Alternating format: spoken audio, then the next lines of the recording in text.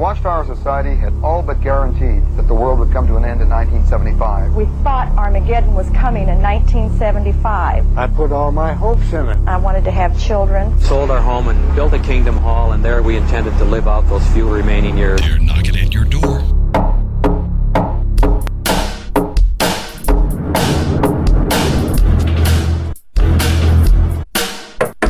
Welcome to Evidence and Answers with Christian author and speaker Pat Zukeran. Today, we examine the cults. What is a cult? Why are they growing in number? How do you answer their false versions of Scripture and the nature of God? Be ready to take notes as we'll hear Dr. Zukeran before a live audience teaching on this crucial topic. And when you get a chance, check out the multitude of resources available at evidenceandanswers.org. Pat's books, articles, and past shows are available on that very informative website. Everything from atheism to Zen Buddhism is at your fingertips to equip and educate you concerning life's great questions. That's evidenceandanswers.org. Go there today. Now let's go to Pat before a live audience as he teaches on the character of the cults. The thing to remember is, it's not if you will run into the kingdom of the cults. The question is when. The growth of the cults. Okay, why are they growing? What is it that makes them successful? Well, first of all, it's part of the fulfillment of the prophetic warning given by Jesus and the apostles. You know, Jesus taught in Matthew chapter 24 that as we get closer to His return, there would be an increase and rise in false teachers and false teachings, right? If you look at Matthew chapter 24, verses 23 through 26, at that time, if anyone says to you, "Look, here is the Christ," there he is. Do not believe it, for false Christs and false prophets will appear and perform great signs and miracles to deceive even the elect, if that were possible. See, I've told you ahead of time. As we get closer to the return of Christ, there'll be an increase in the kingdom of the cults. That's what we're seeing today. 2 Peter chapter 2, remember that verse. There will be false teachers just as there will be amongst you. Many of them will be coming out of Christian churches. Second, why are the cults growing? It also has to do with the failure of the Christian church. My mentor in this area, his name was Dr. Peter Barnes, always stated, he said, cults are the unpaid bills of the church. One of the failures of the church, especially in America, is that they fail to provide solid and deep Bible and theology training. You know, one of the struggles that the church in America is having, and it may be similar in Korea and in the Philippines, but one of the struggles that the church has is that the church wants to attract people. They want this whole idea of success in America is what? Bodies, buildings, and budgets, right? You have a big church, you have nice buildings, you got a big budget, right? And a lot of pastors, therefore, to attract people, you want to preach sermons on sin? You know, you want to preach sermons on without Christ, you're going to hell? You know, you don't hear many of those sermons anymore. A lot of it is positive things, you know, trust in Christ and your problems will be resolved, or you'll have peace, you know, you'll have joy, you'll have a good marriage, whatever. To make the message attractive at the cost of deep Bible teaching and theology. So a lot of Christians don't get that deep Bible teaching, the deep theological teaching anymore. And so they're easily deceived when a false teacher comes along. They're unable to defend biblical teaching, and they're unable, therefore, to defend against those in the kingdom of the cults. And they easily fall prey to the false teachings and false leaders. For the cults are growing, that's a clear sign that the true church is weak in its Bible and theological teaching. And often in the West, many churches are in danger of selling their soul to the gospel of success than the gospel of Jesus Christ. Sometimes You know, in church, everyone wants to feel good when they leave church, right? Right. Well, you know, if you look at the teachings of Jesus, sometimes people left not feeling that good, convicted of sin and stuff they knew they had to deal with and repent and turn from.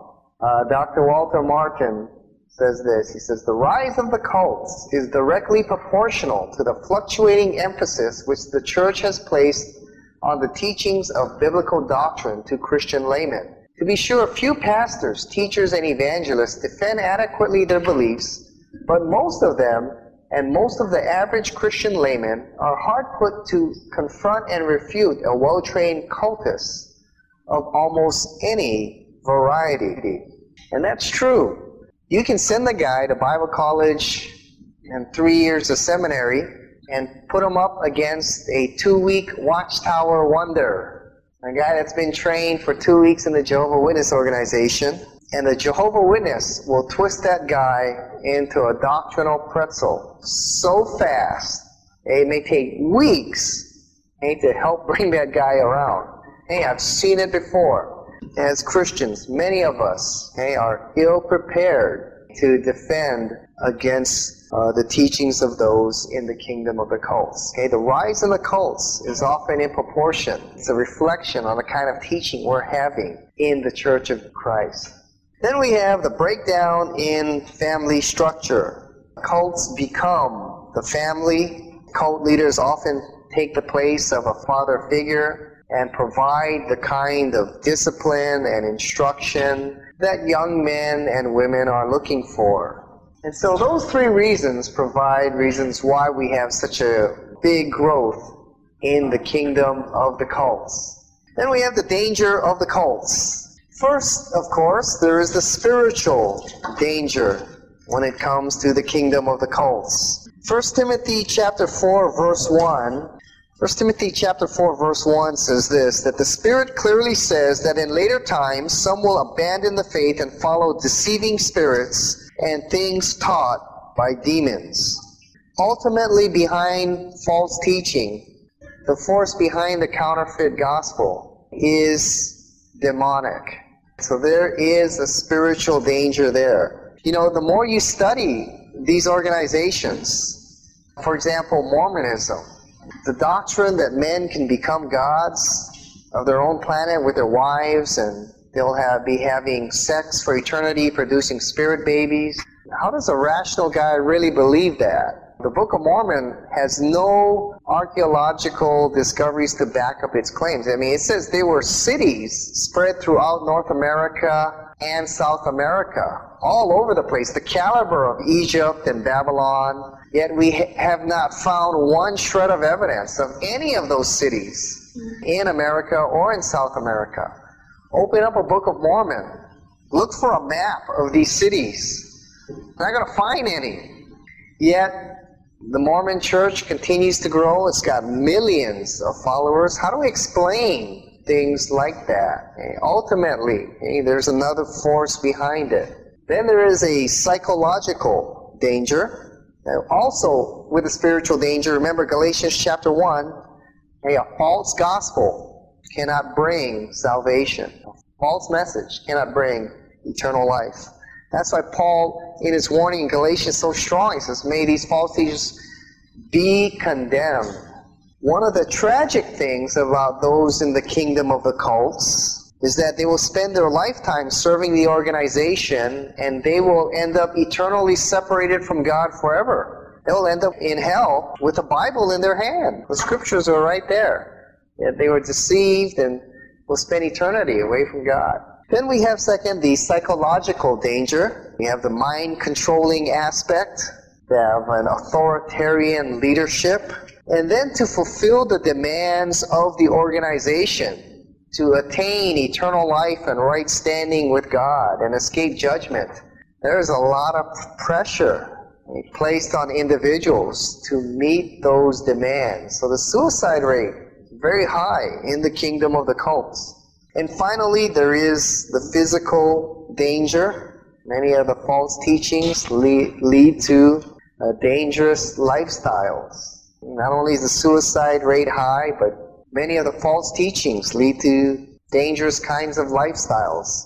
Hobart Freeman, back in 1983, taught his followers to throw away all their medications. They don't have to take medications anymore. That sickness is of the mind. And so many of his followers died just from very simple, curable kinds of diseases. Well, the exhortation given to us by Christ and his apostles, they're numerous. Jude 3, the apostle Jude writes, "Dear friends, although I was very eager to share to you about the salvation we share, I felt I had to write and urge you to contend for the faith that was once and for all entrusted to the saints." Contend for the faith. The Greek word there is agonizomai. That's where you get agonize from.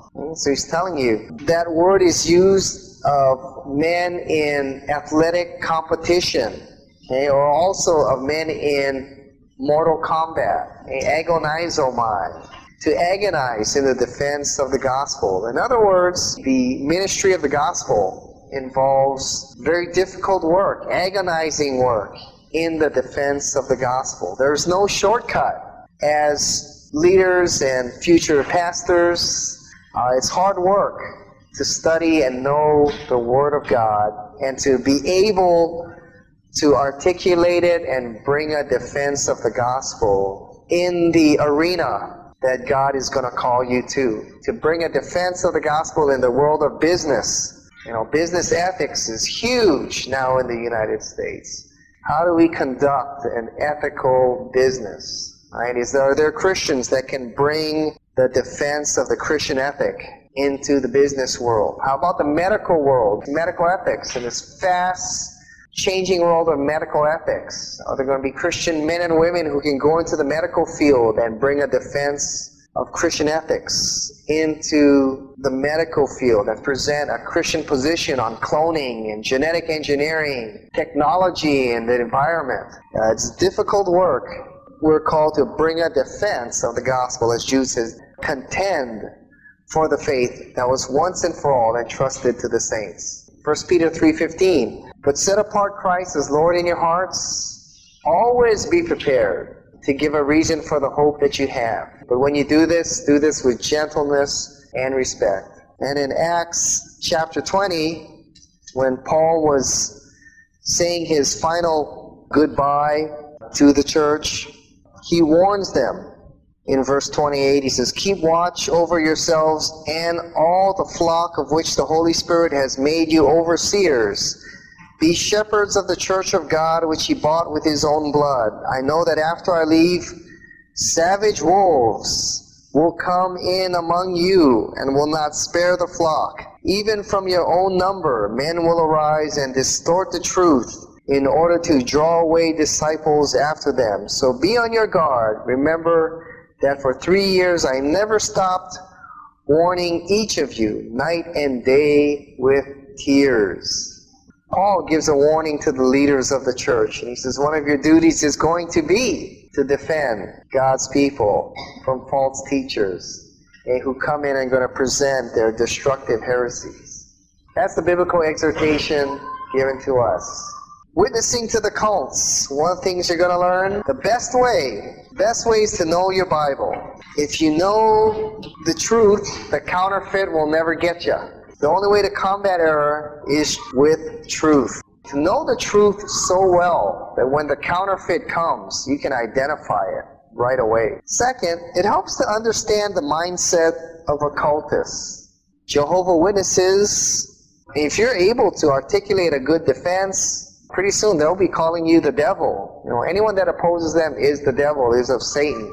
Many times that I've been speaking to Jehovah's Witnesses, they'll start shouting at me, Satan, the devil, and things like that, once they run out of arguments. Or Mormon. The goal of Mormonism is to sound like a Christian. Get you to agree with them that they are Christians. They're going to agree with whatever you say. And you're going to have to understand, well, you need to expose what they really teach, confront them on what they really teach. And once you do, then they'll come clean. But until then, they're just going to try and agree with everything you say because they want to convince you that they are Christians. So it helps to understand the mindset of the particular cult group you're looking at. You want to come with the right spirit. 1 Peter 3:15, set apart Christ as Lord in your hearts. Always be prepared to give a reason for the hope that you have, but do this with what? Gentleness and respect. There are some translations read reverence. Right? It's the same reverence we show unto the Lord. Try your best. Okay, number one is know the Bible. That's the ultimate. These are also very helpful. But I mean, if you know your Bible, you pretty much got it. Okay? But number four, try to have a working knowledge of the particular group. Try to learn their arguments, what they're going to do, what things that they're going to say, some basics of their theology. Okay? Do the best you can. The internet is a great source to go to today. Great information you can get. Here's some great internet sites here. Probe.org. Watchman Fellowship. Watchman Fellowship specializes in the cults. That's a very outstanding website. They're also in Dallas, Texas. CARM.org, Christian Apologetics and Research Ministries. Equip.org, that's the website of the Bible Answer Man. Anchorberg.com, website of John Anchorberg. So those are some very outstanding websites that give you some great information on these cult groups. So do your best to try to get a general working knowledge of the particular group. Next, when you're talking to those in the kingdom of cults, try to establish some common ground rules. Often, for example, if you're sharing with a Jehovah's Witness, you'll turn to a particular passage, right, and say, well, Titus 2:13 says, our great God and Savior, Jesus Christ. And, they'll just look at you and they'll just say, well, what about John 14? What about John 16? What about John... Yeah. And what a lot of Christians do, they fall into the trap. They'll go, oh, John 14, well, John 14 say, John... And once you answer that, what about John 16? What, John 16? What about Colossians 1:15? Oh, Colossians 1, and next thing you know, they're all frustrated and they're like, oh, man, I didn't get anywhere with this guy, So you want to establish some common rules. Once they start throwing all the scriptures out there or talking about the Christmas tree or whatever it may be, you just say, okay, that's great, but let's establish some common rules here. I'll share a verse, and I'd like you to explain it. And once we're done, then you can give me a verse, and I'll explain that verse to you. All right, you want to establish those kind of common rules. Otherwise, they just jump all over the place, and they'll get you all frustrated. So you want to establish some common ground rules. Often when you're speaking with Jehovah's Witnesses or Mormons, or there's maybe 2 or 3 of them, all right, and once you start talking to one and he gets a little falling back on his heels, then the next one will jump in, the next one will jump in, you're trying to answer 3 people, you say, whoa, hang on, I'll answer you one at a time, okay? Now, I'm speaking to you right now, I'd like you to answer this particular passage, okay? So you want to establish some common ground rules. Don't be afraid to do that when you're working with those in the kingdom of the cults. Focus on one topic. When you're there, you don't have to answer all their questions. All right, once the Jehovah's starts talking about the Christmas tree or whatever, the demonic Christmas tree and the, whatever it may be, you say, well, maybe for another time. But for now, we're talking about Titus chapter 2, verse 13. Or we're talking about John 1:1 right now. Or we're talking about Acts 5. Is the Holy Spirit a person? Let's stay on this one topic for now. And maybe next time when you come back, we can talk about the particular topic you want to talk about. But for now, let's focus on this one topic here. All right? And when you're done, don't be afraid to say, okay, we're done. Think about it. When you got an answer, come back next week. They may want to try and bring up other issues, but you can say, well, that's fine. Come back next time and we'll talk about it. All right? But try to focus on one topic. Make sure they define their terms very clearly. A Mormon will tell you, yeah, we're saved by grace through faith. First question you need to ask is what? What do you mean by that? We believe in the Trinity, Father, Son, Holy Spirit. First question you ought to ask, what do you mean by that? Make them define their terms very clearly. Because one of the things we studied is moral deception. They will use Christian terms to try and disguise their teaching as being compatible with the Bible. Next, pray, persevere, and remember, rely on the Holy Spirit. They're not going to convert right there. Very few conversions happen in 10, 15 minutes. Very few. Much of what you're doing is pre-evangelism. And you get them to ask a question and they'll say, wow, that guy brought up a verse and I haven't seen it before. I'm going to talk to my elder. I go talk to their elder, and their elder may say, well, don't go back to him anymore. Or the elder may give him some kind of strange explanation and he'll be, wait a minute, that's not what the passage says, What you want to do is you just want them just to start asking questions. Start getting them to read the Bible. If you've done that, you've been a success. It may take years for them to come out of the kingdom of the cults. But you want to pray, you want to persevere, and rely on the Holy Spirit. And finally, be patient. You're not there to convert anyone. Even in evangelism, right? That's not your job to convert people. That's God's business. Your job is to what? Plant the seed and let God's Word and the Holy Spirit go to work. Remember, in cults, they're told not to ask questions. You want them to start asking questions, right? Wow, hey, this guy talked about that we're saved by grace, Ephesians 2, 8, and 9. I've been taught this. Let me see. And once you get them to start asking questions, they're on the road to studying the Bible. That's what you want. You want them to get to start asking questions and studying the Bible. If you've done that, you've done your job. Get them into the Word of God. The vast majority of people who come out of the kingdom of cults, why did they come out? Well, they actually started reading the Bible. Always be in prayer for those who you are witnessing to. And don't give up. Hey, don't give up. It's a big, big decision for them to come out of the kingdom of the cults. And hopefully, I pray that you will see the fruits of your labor someday. Let me end this seminar with this story. Man came to me, Stephen, came to the Bible study all by himself and came and he said, well, I came because, I heard your teaching and my wife's a Jehovah's Witness. My mother-in-law we live with is a Jehovah's Witness. My 2 daughters are Jehovah's Witnesses. Everyone in my family, all my in-laws, everyone's a Jehovah's Witness. So I want to learn how to share with them. I said, all right. So we went through Bible study together. And he has 2 daughters. His oldest one finally said, my oldest daughter, I've shared with her these verses. She wants to meet with you. She'll be willing to meet with you as long as she can bring her elder along with her. So I said, okay. So we met at McDonald's, and the woman over her came, and I actually knew the older woman. We sat down, and I said, well, one thing that I was sharing with Stephanie here is a couple passages on the Bible, and the lady refused to open up her Bible. And she just called me the devil, and that I've committed spiritual fornication, and all these kinds of things. And after about, 45 minutes of getting just yelled at and scolded by this lady, she got up and said, Stephanie, let's go. And Stephanie kind of looked at me, she got up and they left. And I thought, man, I wasted my whole afternoon. Got nowhere with this girl and with this lady. Man, and I was really discouraged. A year later, I went to graduate school at Dallas, and then I came back 1 year later, and it was my Christmas break. Stephen called me and he said, hey, Pat, can we get together for dinner? So I said, sure. So I went to dinner with Stephen, and there with Stephen was his oldest daughter, Stephanie. So I said, hey, Stephanie, and she said, Pat, I want to tell you something.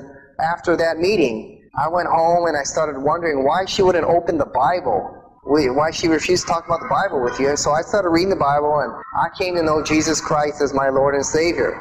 So she now attending church with her dad. So then I went back to graduate school, and a year later I came back, and Stephen called me again and said, Pat, can I get together at dinner with you? I said, sure. So Stephanie came, and Serena, his younger daughter, came. And so I talked with Serena, and Serena said, my dad and my sister Shirley, and I came to know Christ as my Lord and Savior. So then I went back to the seminary, came back for Christmas break. Next time, Stephen called me and said, hey, can I meet with you? I said, sure. Well, this time he brought his wife to dinner. And she, through the witness of Stephen and her 2 daughters, came to know Jesus Christ as her Lord and Savior. And I went back, I came back again. Stephen calls, he goes, can we meet again? I said, sure. His brother-in-law came this time. His brother-in-law had come to Christ as a result of sharing of Stephen's wife and his family. So the entire family and more came to know Jesus Christ as their Lord and Savior. Well, this is over what? 8-10 year period, that this took place. So it's not going to happen overnight. But as you share in the power of the Holy Spirit, as you pray, as you persevere, as you get them to think and as you get them to question, the Holy Spirit begins to work upon their hearts. And hopefully, you will someday see the fruit of your labor, and I hope that you will see many come to know Jesus Christ as their Lord and Savior. Thanks, Pat, and we appreciate you being with us today. By the way, there are 2 parts to this program, so be sure that you listen to both, and they're available for download at our website, evidenceandanswers.org. If you think a show like Evidence and Answers should be on the air, a show that explores today's worldviews and gives reasons for faith in Christ, then help us keep it happening. Whenever you download or order our resources, you not only equip yourself, but you help provide us a way to rock the culture with some good news. That's evidenceandanswers.org. God bless, and see you next time on Evidence and Answers.